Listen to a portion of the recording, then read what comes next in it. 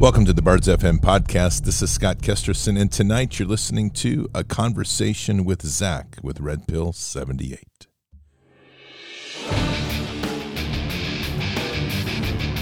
This war is real. Fighting is everything. Even though I walk through the valley of the shadow of death, I will fear no evil. Tempt not the righteous man to draw his sword. Conviction, righteousness, ruthlessness. To understand tolerance, you have to understand the line of intolerance. War is the teacher, soldiers are the students. They become the bards of war. Good evening, Patriots, and today is Tuesday, June 7th in the year 2022. And lots of things are happening and shaking up. And of course, if you're into drama and fake films and fake documentaries and all that good stuff, then this is the week for you. Because coming up later this week, you get to watch the fake hearings on January 6th and that ridiculous circus. But it's there and it's available. And even on Fox News economics show or whatever that is, their financial show, you can watch it there too. So it's fantastic. It's all good. I'm telling you, what a drama. More drama, more drama, more drama. We're going to talk a lot more about that later, but tonight we've got a fantastic interview with Zach from Red Pill 78, and if you don't follow Zach, you need to. All of his stuff, he's on Truth Social, he's on Gab, he's on about every possible platform in the world. Zach is one of those great patriots. I've come to know him. I consider him a friend, and it's just one of those voices that's been very consistent. He produces shows every day like I do, and he's been a very, very instrumental part of keeping people focused and finding truth. So really excited for you to hear that interview here in just a moment. Before we begin, make sure that you are taking good care to protect your financial resources. Right now, things are in a complete upheaval, as we know, and your hard-earned capital is at risk on many levels. So it's important that you take good care, and the folks at Birch Gold can be of assistance. Patriots, we have been witnessing the economy slowly go through a death spiral, and the Fed has boxed itself in.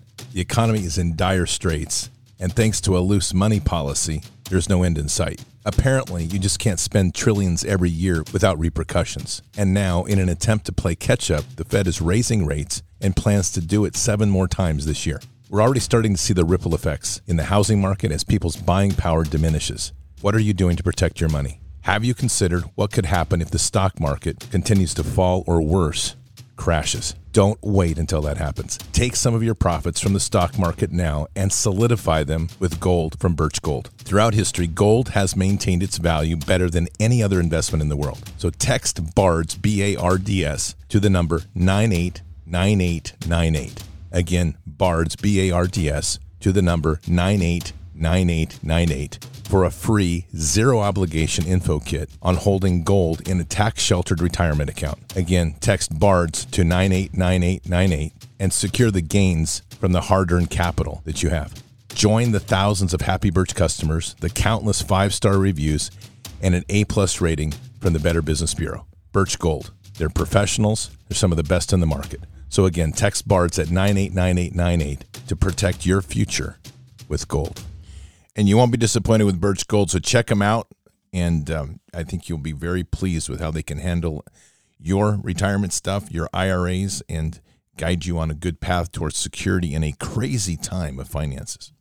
All right, Patriots, so without carrying on much further, we've got a lot of crazy stuff in the news, but tonight we're focused on a fantastic interview here with Zach with Red Pill 78. So this is about a little over an hour long. I think you'll enjoy it. Let's dig in.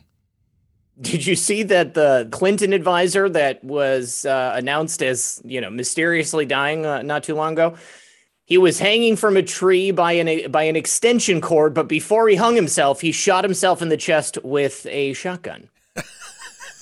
I tell you, these people are amazing, aren't they? It's just, I can't believe how brazen that, at least they opened up the investigation and they're willing to look at it. So we'll see what happens, but it's Arkansas. So I'm telling you, the level of corruption is beyond, it's mind boggling. You know, we've been talking a lot about this. You know, it's like, say, when you can take a central banker and that same level of corruptions in your local school board, now you're getting the picture of what we're dealing with.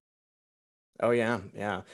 It's on full display. Yeah, it's pretty crazy. I mean, the only good thing that I can take from it though is that like it's obvious we're not the only ones who are recognizing it, you know? I mean, it's like people all over of all political persuasions are like, you know, hold on a second, you know? I mean, like, sure, I support the right of a dude to dress up like a woman, but like, you're going to take my kid to a gay bar, you know? I mean, like, what kind of thing is that? Okay, if you're grooming children, it's quite obvious.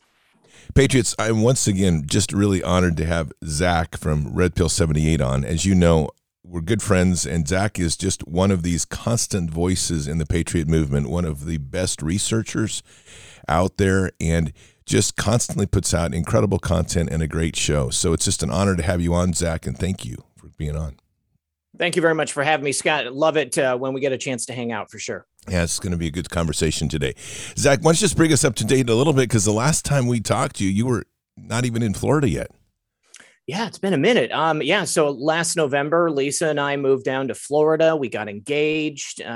Just been hanging out down here, getting to know the neighbors, getting to know the lay of the land. I absolutely love it here in Florida. I'm in Flagler County. We're pretty close to the beach, and we're kind of out in the country almost. There's a lot of land down here in Florida, a lot of undeveloped land. It's changing rapidly, but the amount of space that you have to like roam around and you know, you've got these like, you know, tropical rainforest type locales, and there's a bunch of animals here. It's a lot of fun. The dogs love it. The cat loves it. Lisa and I love it. I'm really happy we made the switch. You've also got pythons down in the Everglades, so you can go down and hang out with them. Pythons, iguanas, alligators. I'm not that far south, so I haven't seen any of that stuff yet, but I did see an armadillo when we first got here. That was a bit of a surprise. I had no idea there were armadillos here. Well, there you go. You got a little bit of everything. Yeah.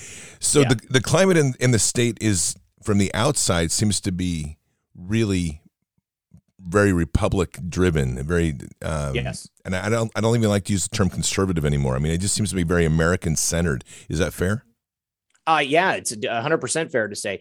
You know, back in Michigan, it was not like that at all. You know, I mean, if you were publicly identified as a Trump supporter or anybody who was even right of center, then you could run the risk of being publicly pilloried. You know, I mean, they had flyers with people's names, addresses, and faces and stuff, calling them Nazis just because they weren't, running with the left-wing narrative. Down here, every single person that I've met is 100% American patriot. And everybody knows what's going on. People are really attuned to what's happening. I went to a Republican county meeting the other day just to kind of check it out. And the supervisor of elections for Flagler County was there. And she, first of all, she mentioned 2,000 mules, like we talked about it, like in the meeting. And then she went through a laundry list of different election security protocols that they had in place to ensure that elections in Flagler, at least, would be free and fair, and that we had, little to worry about in terms of things being stolen. So, I mean, it was quite literally, I mean, she knew where her game was in relation to other election supervisors throughout the country. And it was really refreshing to see, to have somebody in a position of power recognizing that there are major issues and that they can be solved pretty simply. Well, it's really interesting because you're talking about kind of an elevated public energy, which is important. Mm-hmm. Dr. Frank just came into my small town in Oregon. Oh, yeah. And the good news is, I guess, that we're at least the worst of 8 in the nation, if not the worst in the nation, according to Dr. Frank. Yeah. But his comment was interesting because he said, he says, I've never been in a state where people feel so beat down. And there is, what you're describing is this lifted spirit to be energized and be engaged. And that's something I hope we can start seeing across the nation. Yeah, I absolutely agree with you. And people here are very attuned to what's happening. They hold every one of our rights, liberties, and freedoms very dear, close to the chest. And people are just tired of what's happened throughout other places in the country. I mean, I can understand how you guys would be beat down there in Oregon. I mean, isn't it 100% mail-in voting there? I mean, like exactly. Yeah, every single person gets a ballot, if not multiple ballots, and so I mean you've got a lot to overcome there for sure. Oh yeah, and that's one of the reasons it's worth anchoring in here and fighting, because most of the state is red. Mm-hmm. In fact, 30 counties out of the 36 are solid red, so it's a fight worth doing, but it's a hard one, as you know. I mean, you were in a blue state, so you know what that's like. Yeah. Let's touch on some of the current things going on. You've recently had the True the Vote folks on your show, and of course you're being grateful and really gracious in helping me kind of set that up here. For sure. Let's talk a little bit about what you're seeing with that True the Vote, the 2,000 Mules, and then also they've got some more stuff coming out. Yeah. So what it sounds like to me is that Greg Phillips and Catherine Engelbrecht and True the Vote as a whole have not only been involved in their own investigations to determine, kind of the methodology by which the election was stolen in 2020, but of course to identify it before it happens again in 2022. And they're part of a number of actual investigations with law enforcement. It sounds like multiple jurisdictions. I just saw Greg this morning on Truth Social. Somebody had asked him if he had to, put a raw number on the number of different jurisdictions where there are going to be upcoming criminal indictments based upon what they found. He said 60. So it sounds like there are, no shortage of different places throughout the country. One of the problems we've had is that the feds clearly don't want to do anything, or at least, at a high level, the feds don't want to do anything. And we talked about the importance of sheriffs. I mean, we've talked about this before. So it sounds like there are, some local investigations. There are also state investigations, and then also federal stuff happening as well. And he made that statement on Patel Patriot Show, just, blew everybody's mind that there is, this international aspect to it. And that's something that we've all known. But to have that brought in as part of an official investigation that Greg and True the Vote seem to be pretty sure is actually going to result in something, I think that's amazing. And it's what we need. I mean, all of us, we just want justice. We don't want to see people hang for the sake of hanging. I mean, there are crimes that were committed, and we want our grievances addressed. We want to have the assurance that we really do have a free and fair election system. And, and I think that it's undeniable. It's going to come out. And we just had that report from CISA. They were responding to the Haldeman report that was sealed by an Obama era judge. Why do they feel the need to respond to it if it's been covered up and nothing's going to happen? I think that it's a foregone conclusion. It's going to come out. CISA admits that there are major vulnerabilities, a number of different ways that people can exploit the Dominion machines. And CNN covered it. I mean, I can't imagine a world anywhere close to November 2020 where any mainstream news organization would have ever admitted that there was a possible vulnerability in these this election infrastructure that we have from these private companies. So I think that we're going to see some huge stuff coming up. And, all I can do is hope that it happens before the election here, the midterms in 2022, because I think that's everybody's worst fear, Scott. We're going to have a redo of 2020, and then nothing's going to happen. We'll have Stacey Abrams, rolling in as governor of Georgia. And, that's the only thing that's worse than Kemp, I think. That's like the whale arrives in Georgia. That's exactly what we don't need.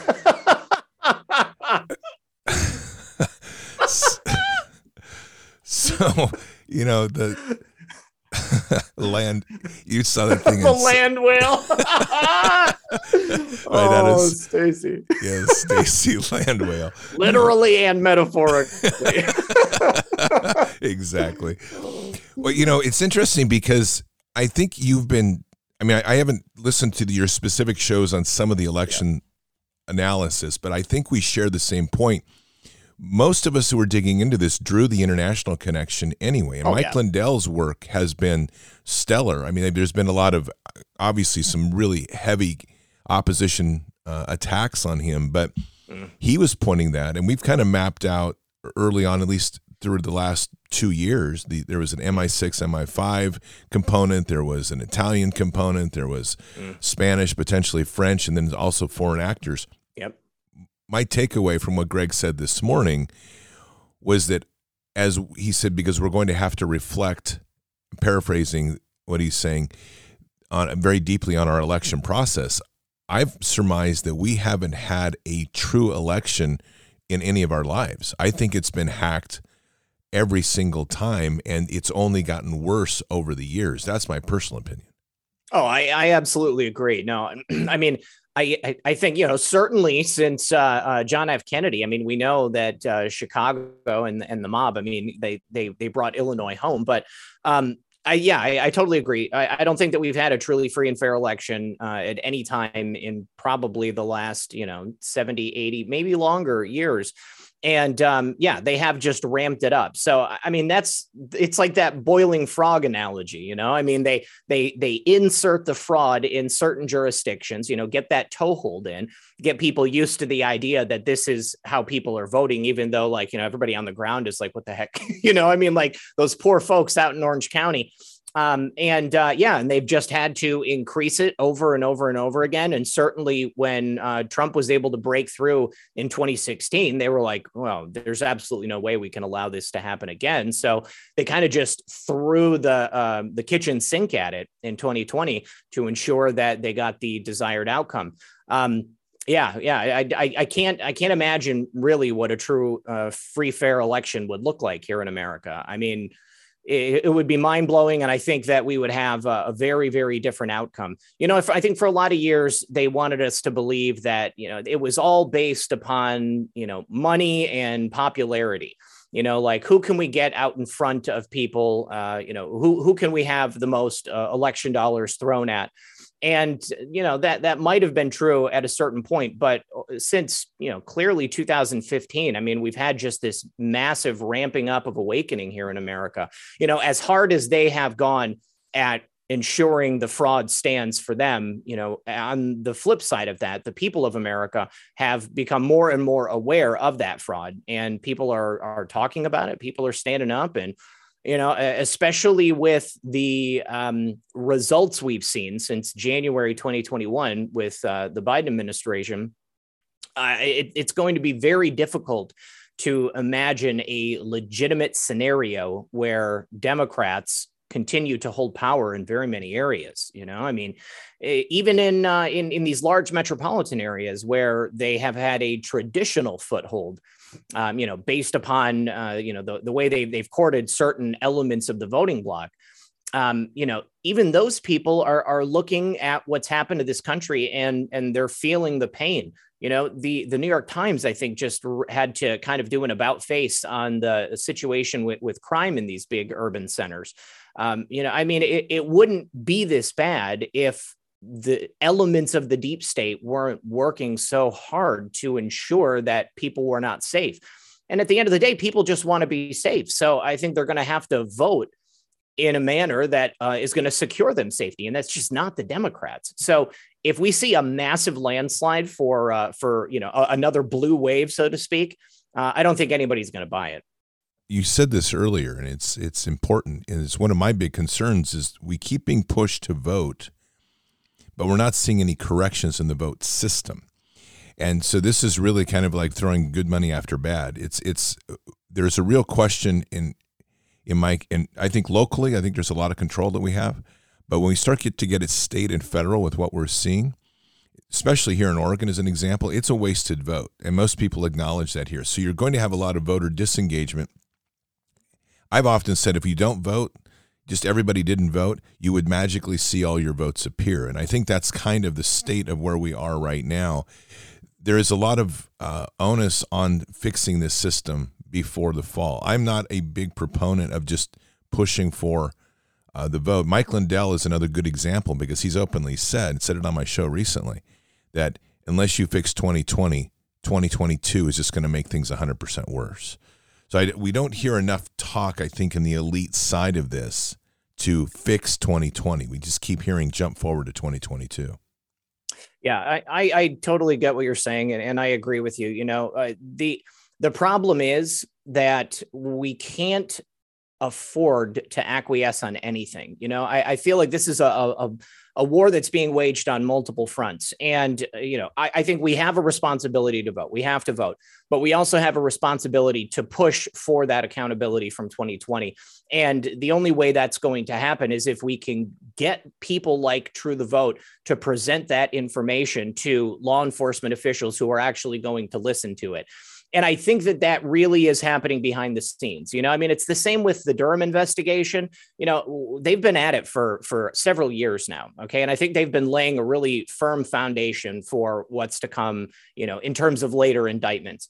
But we haven't heard much about it. We're only hearing other people in the government talk about it. We're hearing, of course, the media talking about it. But we haven't heard any leaks from inside this investigation because it's really tight. They're doing it in the way that they should be by all rights. Nothing should be coming out from that. The only time that we should be hearing about it is when somebody gets indicted and then they're going to be going to court. And I think that is happening with the investigations into what's happened in our election system. Greg's statement, that this investigation they've been a part of, that it's going to be, 10 times as impactful as 2000 Mules.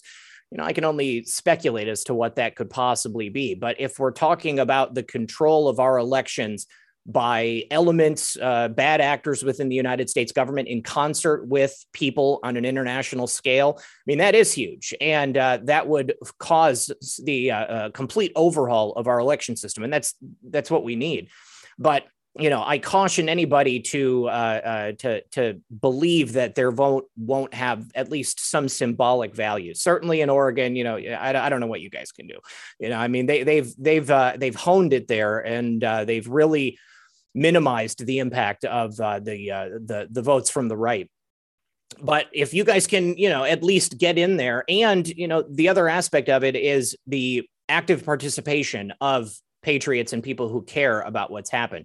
The Democrats have run our elections, not just, in terms of who gets elected, but the people on the ground. And I think that's going to be a completely different scenario this time around as well.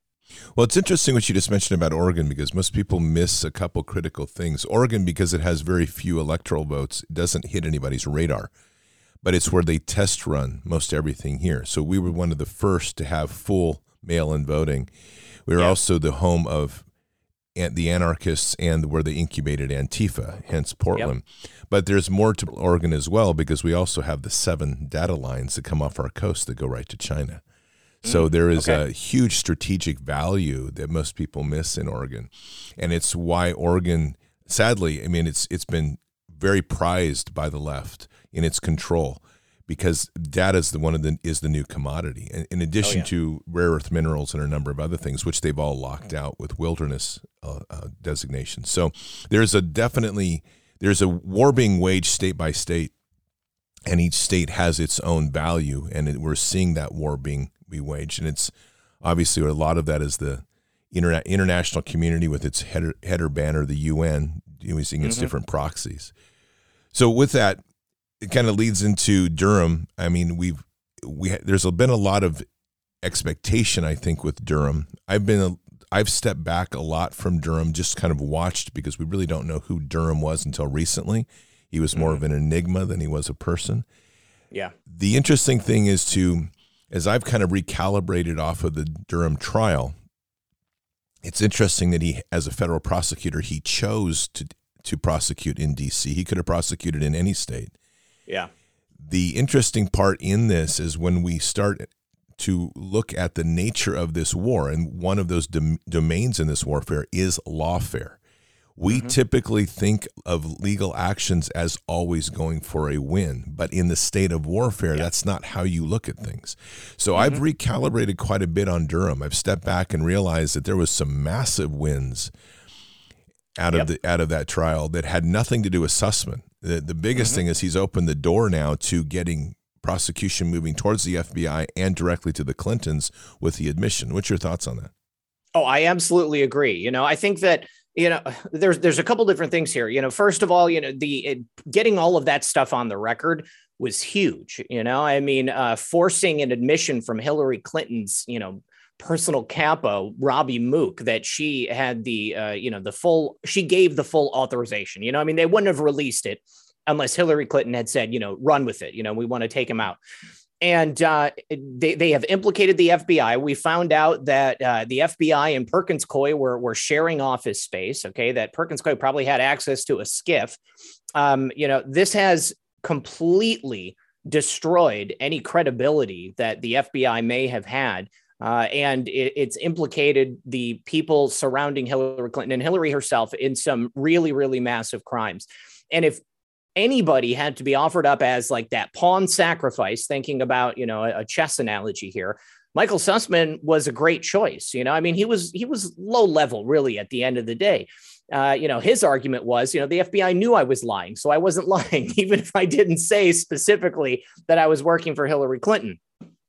So what was Michael Sussman going to get if he was found guilty? I mean, it would have been a wonderful symbolic gesture for the Patriots, to see a conviction of somebody that close to Hillary Clinton and that instrumental in spreading that Alfa Bank smear. But he probably would have gotten probation, just like Kevin Kleinsmith. Maybe he would have lost his law license, but it shows that there's absolutely no way Durham can bring a fair trial to the Washington, D.C. area because the swamp is going to protect the swamp. It was clear that Michael Sussman was guilty. The evidence was incontrovertible, and the jury abdicated their responsibility. They ignored the evidence because they couldn't see past the political nature of the trial. And so because this is not the last trial, this is barely the beginning. Kevin Kleinsmith, the very first one. Now Michael Sussman, the second trial. John Durham is going to, in my opinion, I think he's going to bring all the rest of these cases outside of the DC area. Igor Danchenko, he's next. That's going to be in Virginia. It's a completely different jury pool out there. I would imagine that, you do have people who work in Washington, D.C. living outside of the D.C. area proper, but you've probably also got a fair amount of people who are tuned in to the corruption of Washington, D.C. because they're so close to it, but they're just not a part of it. So I think that we definitely had some major wins, revelations, the fact that mainstream media had to report that Hillary Clinton was directly responsible for the Alfa Bank story. That's absolutely huge. I mean, think about what kind of a vindication that was for us. All these people on the left, all these people in the mainstream media telling us that we were crazy for years. Hillary Clinton hired people to spy on Donald Trump.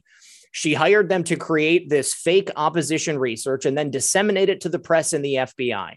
And the FBI had a very close working relationship with Perkins Coie, Hillary Clinton's personal law firm. This is huge. I mean, it's a revelation as far as I'm concerned. And Michael Sussman got off, okay, but his character has forever been impugned. And we've made the point that we can't do this again in Washington, D.C. And I don't think that John Durham is going to. There's another piece of that. You touched on it, and I find it probably the biggest revelation in that entire case. And it is the jury. What we really see here is the fundamental aspect to our jurisprudence in this nation is the fact that people rightfully step up, act as jury members, and are not to be biased.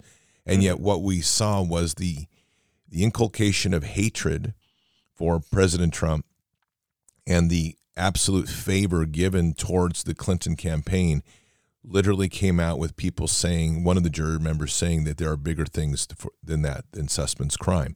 This is the progressive left in the end that sees that there is no consequence for minor things, and even bigger crimes need to be mitigated because somehow people aren't really that bad.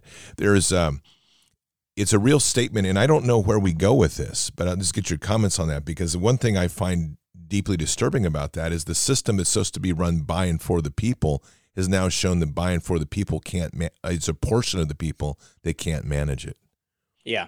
And let's be honest, it's a relatively small portion of America. I mean, they have a loud voice. They are the only ones that are on Twitter, and they're the only ones that are allowed to speak on Facebook and YouTube and other social media platforms. But they are just a sliver, just a segment of the overall population. And yes, it shows that absolutely they cannot be trusted with these institutions in the same way that that element of the left in the federal government will do and say whatever they need to based upon their own political prerogative. The people of America, if they're on the left, they don't care about breaking the law as long as they get what they want, as long as the people that they believe are, the ultimate evil are the ones that get punished. I mean, as an example, take the Derek Chauvin, George Floyd stuff. He didn't do what he was accused of. And I think that was proven in court. But because he had been smeared, because he had been held up as like the ultimate symbolism of racial justice here in America, he was convicted. I mean, George Floyd died from a drug overdose. He didn't die because anybody was choking him or because, anything else had happened that was really the fault of the police. If anything, the police were negligent because they didn't get him medical attention quicker. But, that's what happens in big cities like that. That happens all the time. Look at what happened down in Uvalde, Texas, or I'm sorry, in Baltimore. I mean, the 911 operator hung up on somebody who was inside the grocery store saying, that people are shooting at us. There's an issue with responsibility in our institutions, and the institution of the jury has been proven to be completely cockeyed when it comes to true justice. They don't care about justice. They don't care about anything other than getting what they want. And so I think that that's going to have to inform the way that these cases are carried out in the future. And, that was an excellent way to make an example of it. I think it's well said. Speaking of shootings, Uvalde is an interesting one, how fast it came up and how fast it has fallen down. There's been the amount of research that has been done to expose that from the beginning with a lot of the false flag indicators, even to the point that we have yet to see birth certificates and yet to see any sort of former coroner's report is stunning. Mm-hmm. What's your thoughts? Well, I think it's clearly an orchestrated event. I think the same is true of Buffalo. Like within minutes of that guy, going into that top supermarket, we had that manifesto. And people put together almost immediately that it was basically a copy and paste edit of the Church Christ shooters manifesto. The guy put pictures of Sam Hyde in there. Like, that's like the ultimate troll. I mean, people do that all the time. And so, it calls into question, whether or not any of it's real. But then more specifically in Buffalo, we learned that this guy was chatting with a former FBI agent, and perhaps was being run by that FBI agent. And then in Uvalde, you have the kid who can't drive. He has a pretty nice Ford F-150. He's a part-time at Wendy's, and yet he can afford, close to $10,000 in weapons and gear. He's all kitted out with thousands of rounds. And then the police refuse to go into the school, and the story just keeps changing. I don't know that we have had the true story about what actually happened that day. And now that the police in Uvalde are no longer cooperating with a federal investigation, it just shows that there is so much more to what's happening here. And once more, the proximity to the NRA convention. Absolutely not a coincidence. There was another mass shooting that happened like 3 days before an NRA convention. I can't remember if it was Parkland or if it was the place in Connecticut. I can't remember. But, it seems to be a recurring theme. Clearly we have, if this is a real event, okay, if we have people who are actually dead and it's perpetrated by, some mentally deranged young man who's controlled by somebody else, it lines up perfectly with so many other of these events that would not have occurred if it weren't for the intervention early on of federal law enforcement. How many times have we heard about shooters or about, perpetrators of mass violence that were on the radar of the authorities, not just local police, but also the FBI? Where the FBI either provided them with the tools necessary to complete the act, or they were aware of the act before it took place and then chose to do nothing. We are living in this world where the speed of information is coming in so quickly, and everyone knows that it's all bullshit. Pardon my French. But it doesn't matter if people actually died. There is an orchestrated nature to this and to many other events. And in every single time that it happens, we have this utilization by the left to try to push more restrictions on us and to try to take away the what remaining freedoms we have left. You know, I everything about it is just so convenient, and I'm grateful that we have such incredible researchers here in America and that people are paying attention as much as they are. I think it makes a huge difference. I think one of the things that's most stunning, and I say this many times, is I hope the world is witnessing, is that the country that is most heavily armed, probably the most heavily armed country in the history of man, has not pulled a violent overthrow of its government, but instead is anchored down into its true nature of this warfare, which is informational. And it is truly that. It's a trench warfare every single day. The mainstream media is obviously, to say what President Trump has said so many times, the enemy of the people. But I'm also amazed at how much control they still maintain. And so much of that is a perception, like you just hit on, of reality. I often go back to the point of March, April, May of 2020, when President Trump was presenting alternate cures. So we had HCQ, we had light therapy, we had chlorine dioxide. And the media went on a rage against him. And in spite of 4 years of telling people the media is the enemy of the people, once they initiated their push for masks, all control was lost and people defaulted. We still have a lot of that. And I think that's probably our biggest challenge ahead. We do see an amazing rise in the patriot media, alternate media. And I think that's indicative by the faces that we're seeing showing up on these other channels. Example is Kash Patel, the willingness to step across from the Fox News realm and go into channels like your own. The willingness to do that, I think, is a rather profound statement as to the effectiveness of our reach, but it definitely is not something we can ever let up on. No, not at all. And yeah, I think it is rather profound. And you know, the timing of all of it, I mean, we had basically the launch of Truth Social. They held off on opening up the web beta and the Android beta. And when they did open up the web beta, that's when we kind of saw just like this explosion, not only on the platform, but also in terms of information and the spread of information by going on shows such as ours, in the alternative media. I think that we are really poised to get the justice that we need and that America deserves. And, people have often said, there's all these platitudes, of course, trust the plan or military is the only way. But I've always thought that it was going to be the people of America that really saved the day. Of course, we are going to have backup from people in a number of different places. And, we may even be up against a majority of the federal government and, bad elements in the military. But we as a whole, as a country, we're an unstoppable force. If we put our minds to something and we say, no, not today, Satan, we're not doing this anymore, then there's no way that they can stop us. It was disheartening to see so many people get wrapped up in the masking charade. But at the same time, they told us that they put the fear of God into everyone. Nobody knew what COVID-19 really was. Nobody knew what was going to happen if it spread widely. And, we got to a certain point where I think that there was this kind of critical mass of knowledge and information, and people started to understand.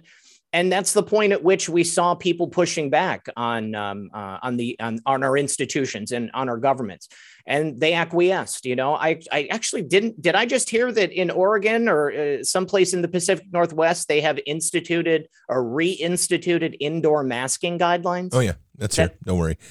That's our bisexual freak as a governor.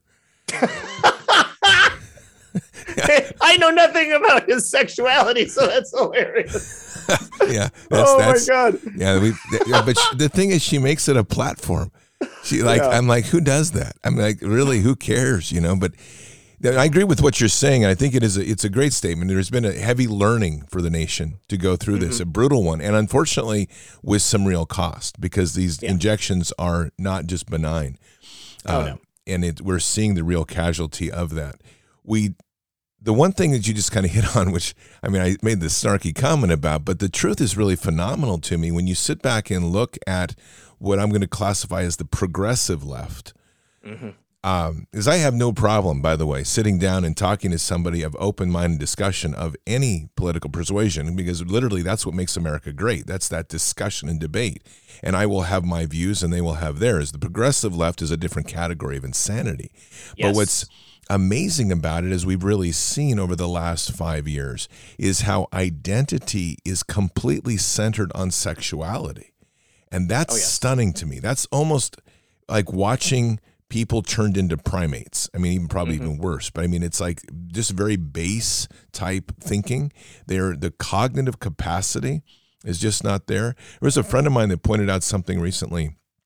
They have a number of children. A couple of them have been married, and he was making it very clear. He said, "This isn't from my family side." He says, "But what's interesting is as we get to know our new members of the family, how little they know what to do. They don't know how to run dishwashers. They've never had to take responsibility in their lives."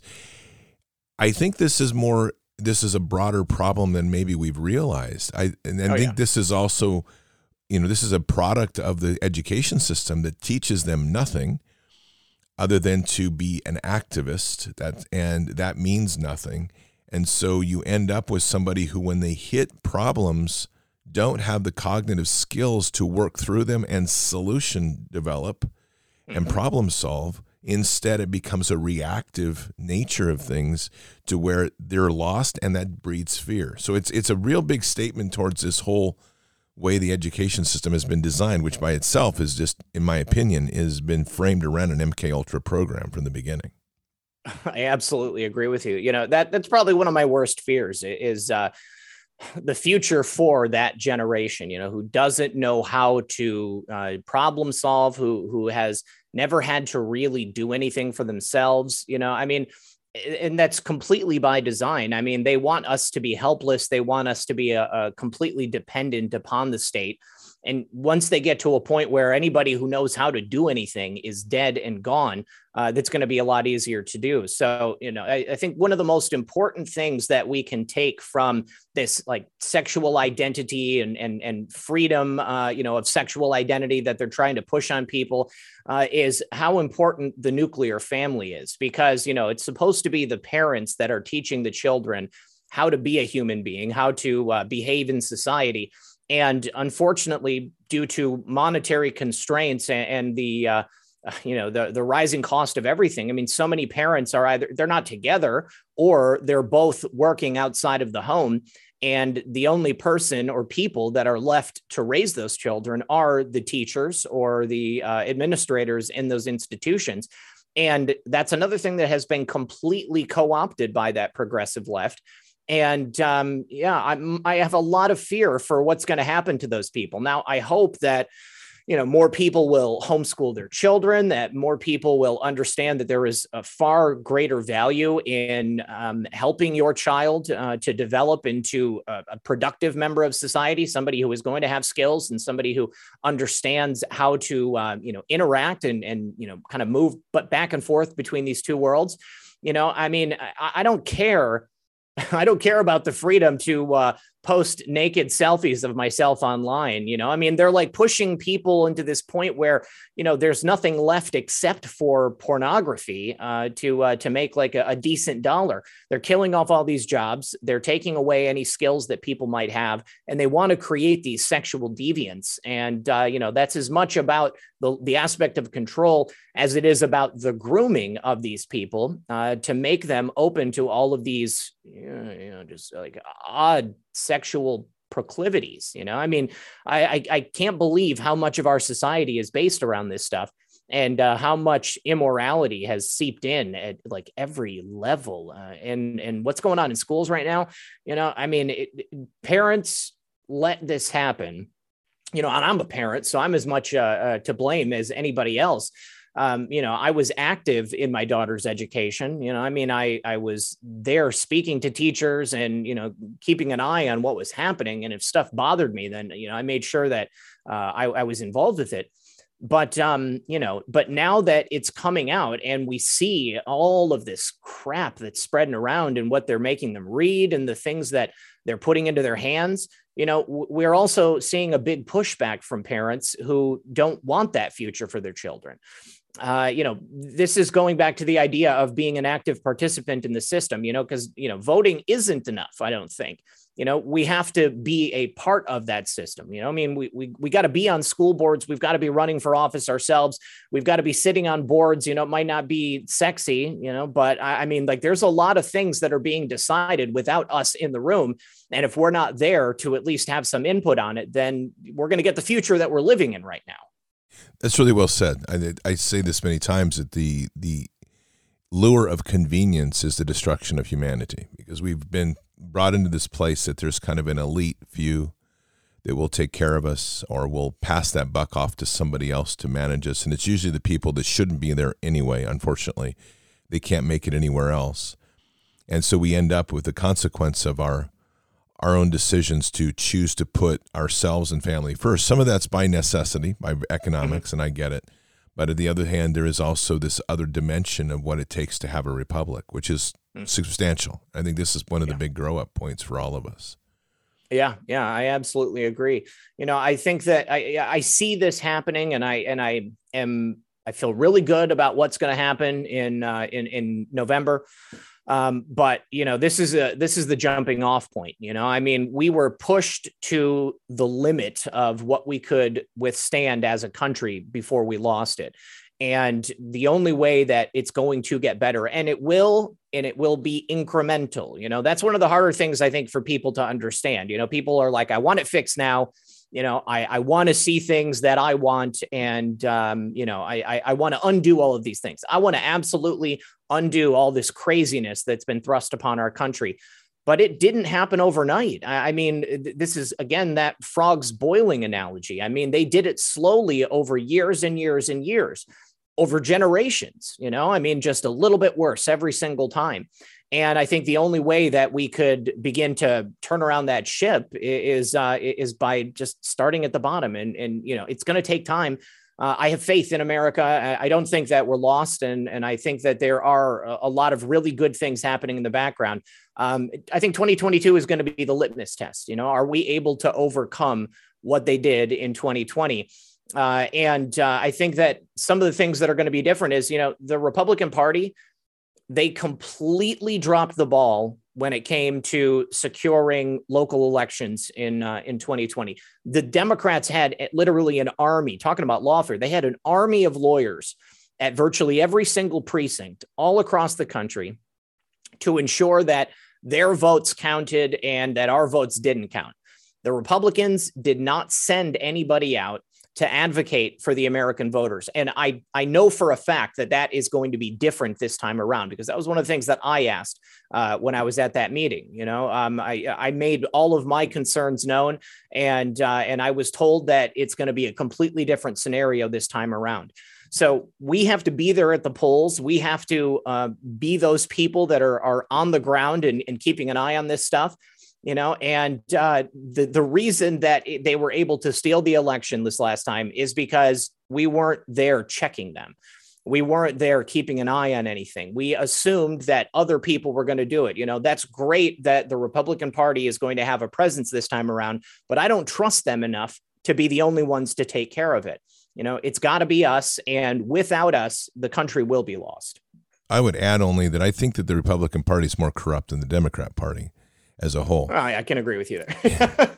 Because I think they've been the silent hand of quietly cutting the backroom deals and letting the left make all of its noise while they kind of sold us out and sold us down the channel. I agree. So that doesn't give a lot of confidence in the party itself. The one thing I do agree with you completely on is the activation of people that are passionate about the nation is at a peak. And it will be, I think it's a Shedwater moment in 2022. I think that if the elections go like they did in 2020, I don't think the options ahead will be easy, and they won't be easily managed peacefully. And I don't advocate for any of that, but the standpoint is that I say that too because intentionally, because I hope that people are listening beyond just our communities and those that have some control. Because if there's an optimism that we're somehow going to solve this problem just through an election, I would only say this: we've got one shot at it. You better fix it, because people are boiling. They're going to give it one more try, and after that, they're not going to have any patience, in my opinion, to endure yet another promise of, well, we're going to make it better next time. We really just have not seen the correction or any confidence in there's correction in this election system. All we have to do is look at this election that just happened in Pennsylvania. What a complete clown show, right? Yeah, no, I can agree with you. I mean, I think it's do or die.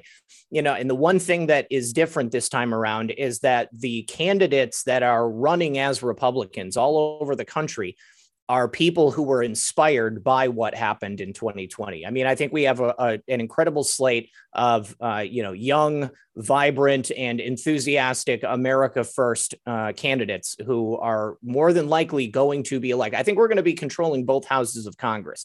And it's not just that it's a Republican majority. I think it's going to be an America First majority this time around. And, in that control of Congress, I mean, we have the power to, make some real lasting change to our election system. And we have the opportunity to completely outlaw electronic voting machines. And I think that that's something that people have got to be requesting from anybody that they meet. If they're running for office, election security is the number one issue, because without the security in our elections, then, we have no confidence in the people who are elected. We have to get back to some really fundamental stuff in terms of how we hold our elections and how we cast our ballots. And without that, you're right. Nobody is going to care at this point. I mean, people are going to give up, and they're going to, take that dark road. I'm as dark MAGA as the next guy, but I would love to be able to see us fix this without some sort of, really nasty stuff happening. I think that we have the opportunity, and, we have a record number of Democrats who are just not even running this time around because they see how bad the current agenda is. They know that they can't win.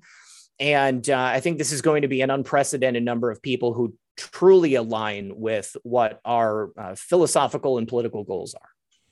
I did a piece way back, like 1,400 episodes back. So it's been a while, but it was titled "Saving a Country That's Already Lost."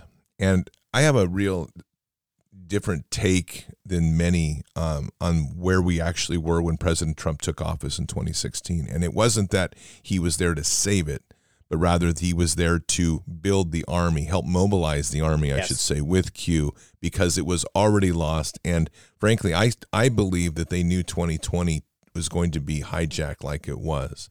And one of the indicators I point to that is how President Trump moved out of New York in 2019 and moved to Mar-a-Lago. And there just seems to be a lot of indications that they knew this was going to be unstoppable in the 2022 period because the corruption was so deep. There's also an amazing comment, and I'm still trying to find it, but it goes back to around August or September, maybe even October of the 2022 election. And his comment was, "We've done all we can to prepare for the storm," which I think there was a real knowledge that that what was coming was going to be dark. We're in it. I agree with you.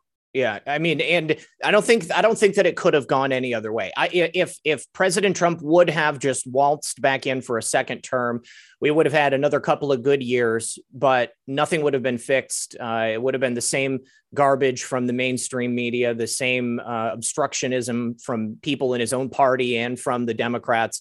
Maybe we would have been better off economically for 4 years.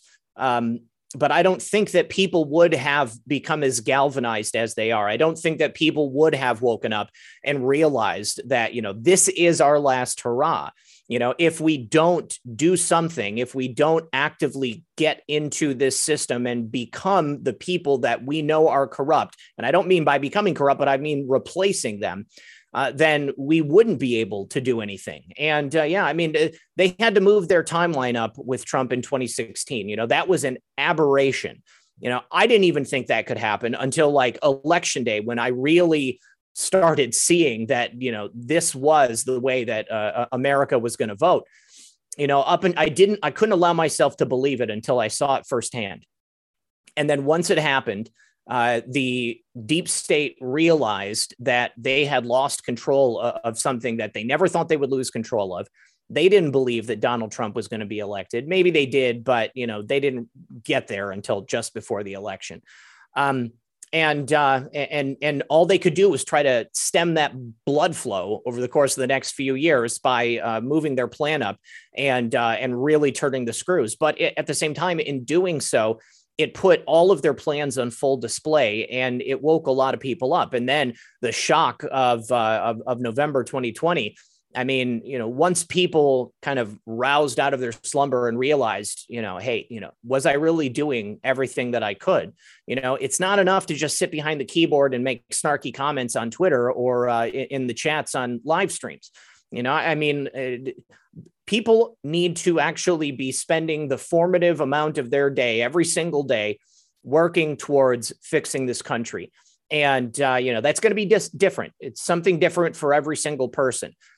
But we can no longer trust that the people we thought we could trust are going to be there to advocate for us. The only people who are going to advocate for us are the American people. Boy, I so agree. I think that's one of the biggest lessons that we have in all of this. We have a period of time now that is ahead, and you've pointed it out earlier. It's going to be pretty heavy, and it's going to be a dark period because we're going to have to see so much of the institutions that we know literally be taken down.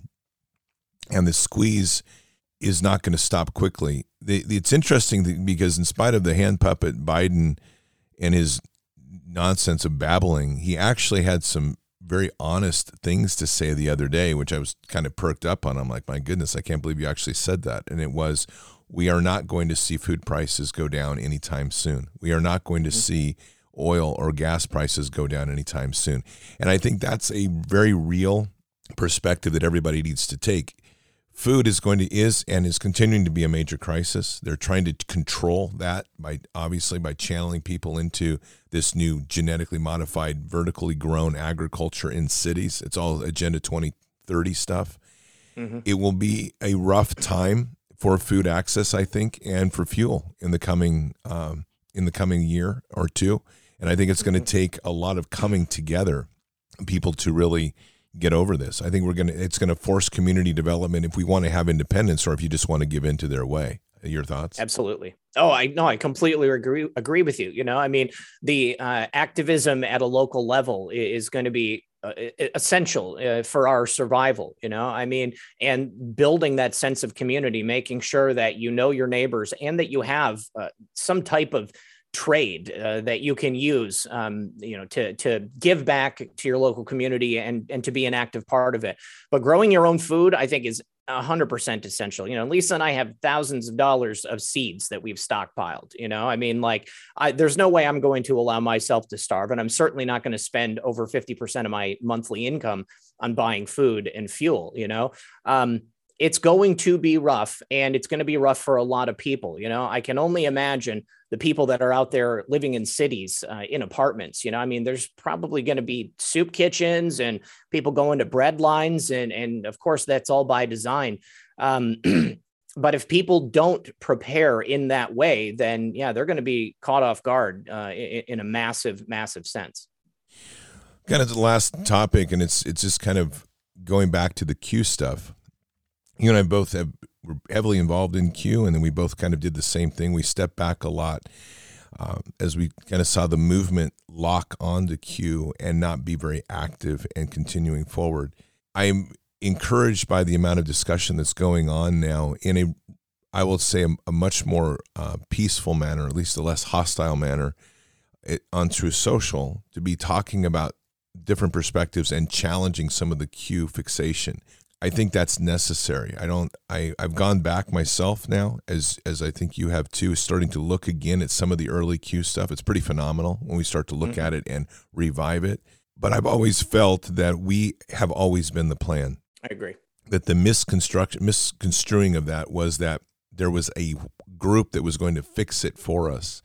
And that always brings me back to how massive this corruption is and how necessary it is for the people to take the action, because there's no possible way that a handful of Green Berets or a battalion of Rangers or whatever you want to say can literally take this nation back when we start looking at corruption that goes from a global level down to your local school board. Mm-hmm. That's going to require that the people become the army. Yeah. And so I kind of go back to this place of, and I posted it, in fact, the other day, was that Q was always, in my opinion, about us as the plan, that that's all it was intended to do, was to mobilize us, and that we ultimately have to either make the choice that we want this. And I think that there is a very real consequence if we don't. I think that's this valley of decision where we're at, that if we don't make the action, the consequence is we're going to live the way this minority of radicals wants us to live. And that's dystopian beyond imagination. Oh yeah, no, I totally agree with you. You know, I've always thought that the plan was America. The plan was the people. People had to wake up. People had to understand what it was we were truly fighting against. You know, the ultimate insidiousness of these, this slim majority of people that have been controlling every aspect of our lives. And it was to wake us up and get us involved in the process. For me, this has always been about confirmation of things that, like, I already knew, you know, and of course being pointed in certain directions to help broaden the scope, mentally for what's actually happening. But it's also a matter of current events. We're having some incredible deltas recently, and that's great to see. And I think that it helps in terms of understanding, just how orchestrated things have been at the same time from our end. You know, it's not just the deep state that are orchestrating things and have machinations in the background. You know, there have clearly been the same thing happening from the patriots in the American government and across the country at large to help push us in a certain direction. And, the absence of Q, no new posts, to me, it was pointing us in that direction that we needed to focus on the things that were in front of us. You know, I mean, clearly there were some big problems and they have not gone away and they still exist.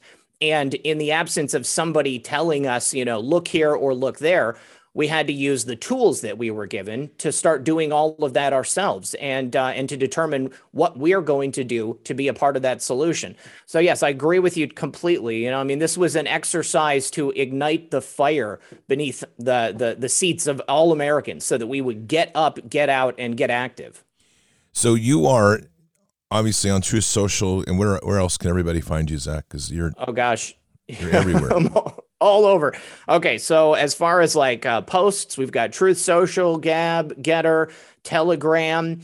As far as videos, we've got Rumble, BitChute, Odyssey, Gab TV, Clout Hub, Pure Social, and Trovo. Also Frank Speech. And then, of course, I got my website, redpill78news.com. And you guys can email me there if you want to get a hold of me. If you've got story ideas, go to my website and you can send tips in that way. If you've got people you want me to interview, you can send me a message that way. Obviously, if people want to support the show, there's a number of different methods to do that on the website. And I sincerely appreciate everybody who believes in the work that I'm doing and that we're really all doing together, because this is a group effort.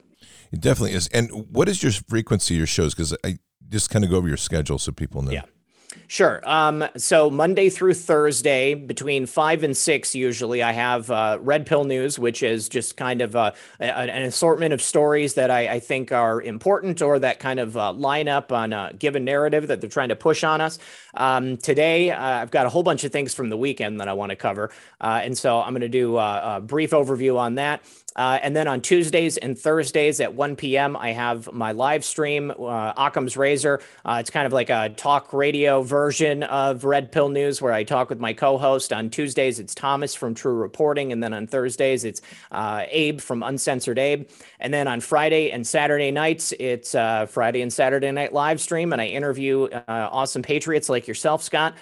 do some interviews. That's where I interviewed Greg Phillips and then also James Martinez on Saturday. That was a really interesting show too. Talked about MK Ultra stuff. Wow, that's very interesting. No, it's fantastic. There's a lot of compliments to you, Zach. Seriously, Thank you. I mean, it's likewise. There's as people may not know, as you know very well, doing that type of volume it's a life-consuming issue. I mean, it's you don't do much else, especially. Yeah, and by the way, congratulations on your engagement. Seriously. Thank you. I'm pretty stoked about that myself. Yeah, I can't wait to make it official. That's fantastic. That's great. Yeah. Well, Zach, we always close with a prayer. If it's okay, we'll close with a prayer. Please. Father, we just thank you for this time we've come together and we've assembled here to discuss just the truth, to find our way through to the truth, which is many variegated steps that we take. And we're just blessed with the continued work of people like Zach, who just continue to push forward these opportunities for people to open their eyes, to open to the reality in which we are living at a challenging time as we are faced with the unveiling of what the truth is and what the illusions have been that we've lived under. We just pray for the many that will open their eyes to this, walk truly with Christ, and find the strength in that walk as the institutions of Babylon come tumbling down. And we say these things in Christ Jesus' name. Amen. Amen. Truly an interesting time we live in.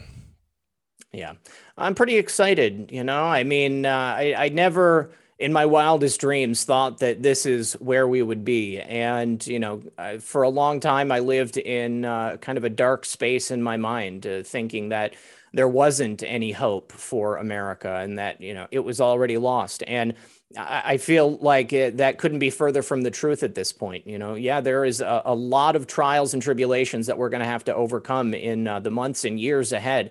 But I think we have a really, really great shot at being able to beat them. Oh, I agree with you. I think that we've been given a second breath, and there's been a significant change in tide in the last few months. Can't really put my finger on it so much specifically, but there's definitely been, as we've entered into spring, we've seen a change in tide, a change in attitude. I think there's greater hope. Again, I probably tend to be a little more of a skeptic going forward, and just I would say it more from the tactical point of view of just kind of keeping sharp and not getting comfortable. Yeah. Because I think that we've got to be ready for some surprises to be thrown our way, like alien invasion or something like that. I'm sure is on the docket. Yeah, we talked about that on Saturday. I mean, anytime you've got the federal government that they start talking about something, I mean, there's just been too much activity from the Pentagon and the DOD in regards to UFOs and aliens. I'm sure we're going to see something. Nothing would surprise me at this point. Oh, by the way, you can look it up. Let's see if I can find the article. There is a whole DOD exercise they did back, I want to say it was 2012 or 2016. On an alien invasion in 2022. So, of course. See, they've got this stuff planned out years in advance. It's just incredible. Well, Zach, hope you have a very blessed day. Thank you for coming on. I really appreciate it. And just always a pleasure to just sit down and have a chat with you. It's great. Oh, awesome. Thanks for having me, Scott. It's always a pleasure to be here with you and your audience as well. Well, God bless, man. Thank you. God bless, brother. That was Zach Payne from Red Pill 78. Just awesome, and just a great person, a great friend, and one of the great patriots has just continued to fight with information like nobody. So really a really good person to follow if you don't already. I think you'll enjoy his shows. He puts out a lot of material like I do, works hard at it, and takes it very seriously, and takes his commitment to this movement above all as the single point of what he's here for right now, which is really fantastic. And of course, now that he's down in Florida and out of the blue zone up north, he's in with other fellow patriots and probably mobilizing more armies. So that's good. So Patriots, it also looks like this week's going to have some interesting guests. If things go right, and I'll keep you posted on this tomorrow, I'm going to have Juano Saban coming on. And it looks like Friday night's going to have a really special guest. If everything goes well, I just got news that it looks like Uncle Ted's going to join us for Friday night show. So I think that will be some good stuff to look forward to this week. I'll keep you posted on all of that. And I think that we're going to have a great week of interviews, and we'll continue that into next week. So Keep your head up and your eyes forward. Never bow to evil. Never relent. Always press into the fight. Keep your prayers up, Patriots. We need a lot of prayers for this nation. We need prayers for mercy, and we need prayers for awakening. People need to start standing strong with Christ and carrying this fight forward. God is with us. He will never forsake us. And in the end, God will always win. But he is here. We are here in this time, in this place, for just such a time as this. We are at war. Walk boldly and fearlessly with Christ. Occupy the land. Expand the kingdom. Mission forward. Patriots, I will see you tonight for Fishers of Men. Until then, or until the next time, God bless, and out for now. We shall pay any price, bear any burden, meet any hardship, support any friend, oppose any foe, to assure the survival and the success of liberty. Every thoughtful citizen who despairs of war and wishes to bring peace should begin by looking inward, by examining his own attitude towards the possibilities of peace. Too many of us think it is impossible. Too many think it is unreal.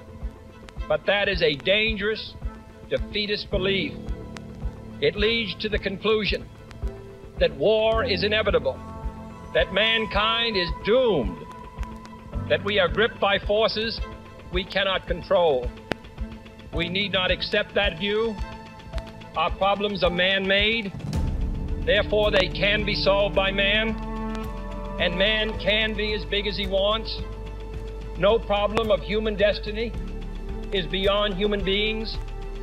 Man's reason and spirit have often solved the seemingly unsolvable, and we believe they can do it again. Surely the opening vistas of space promise high costs and hardships, as well as high reward.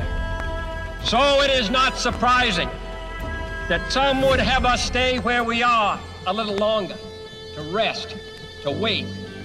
But this city of Houston, this state of Texas, this country of the United States was not built by those who waited and rested and wished to look behind them.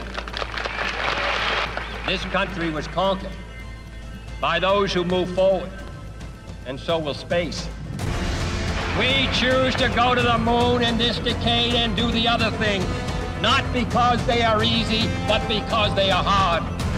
Because that challenge is one that we're willing to accept.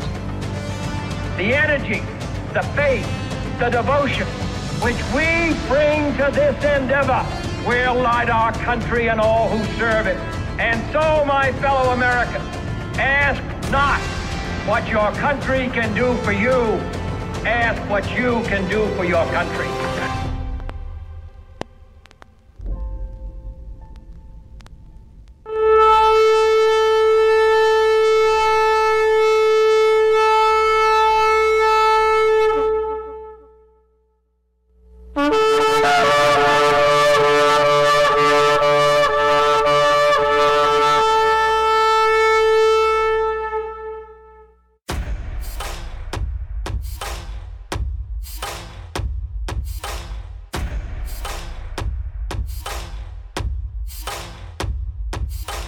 An old evil that has waited thousands of years to show its face. It has only one intent: to destroy God's light and to enslave. It has no scruples. It has no rules but one: to win at any cost. But we will never bow, for we are the remnant that will hold the line. This is war. We fight, we push, we climb.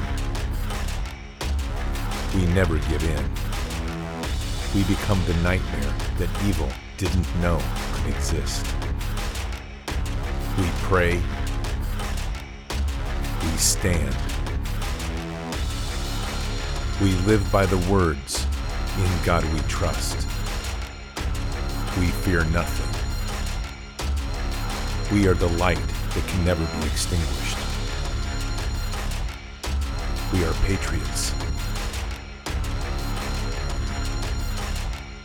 We are the digital army that will help deliver God's wrath.